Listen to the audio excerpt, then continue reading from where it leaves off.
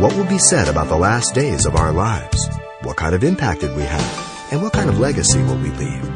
Today, we consider the simple truths about the death of Jesus Christ with Pastor Xavier Reese and discuss the impact of the cross and the inheritance of the saints.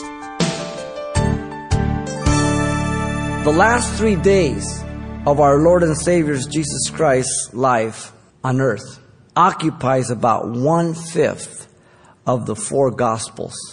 20% of the Gospels are related to the last 3 days of our Lord's earthly life. But also the death of the Messiah is proclaimed by Jesus himself throughout the Scriptures. The one who was going to die. The one who came to die. In fact, in that great passage of John 3, where Nicodemus comes to Jesus by night, Jesus ministering unto him and telling him that he had to be born again.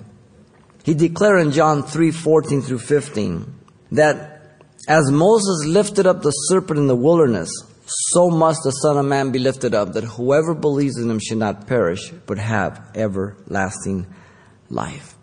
Jesus made reference to the Old Testament, Numbers 21, where Moses in the wilderness interceded for the children of Israel as they rebelled and murmured against God, and God sent fiery serpents, poison serpents into the camp, and they began to bite the Israelites. They began to die. Moses interceded, and God said, take a pole, put it in the midst of the camp, put a brass serpent on it, and lift it up. And whoever looks upon this will not die. Jesus looked to that and pointed to it and gave the interpretation. As Moses lifted up the serpent in the wilderness, so must the Son of Man be lifted up, that whoever believes in him should not perish, but have everlasting life. The lifted up means crucifixion.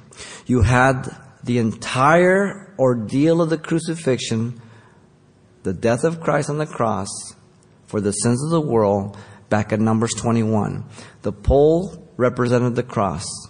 The serpent represented sin. Brass represents judgment. You had sin being judged on the cross in Numbers 21. And Jesus in John 3:14 through 15 pointed to it. Jesus said that he would lay down his life for the sheep in John 10:15.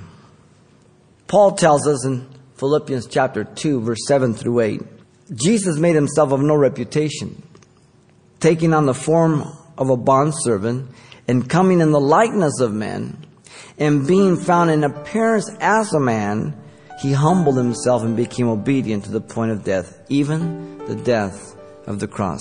He was obedient to die. He wasn't forced to die. He was obedient to die. You've been listening to Simple Truths with Pastor Xavier Reese, a daily devotional of the enriching and precious truths found in God's Word. We appreciate you listening each weekday at this time, but you can hear this program again by following the radio listings link at CalvaryChapelPasadena.com. For more on the other ministries at Calvary Chapel Pasadena, visit our website. There you'll find information about weekly events, Pastor Xavier's messages, even online booklets in English and Spanish. It's all at CalvaryChapelPasadena.com. Simple Truths is a radio ministry of Calvary Chapel, Pasadena.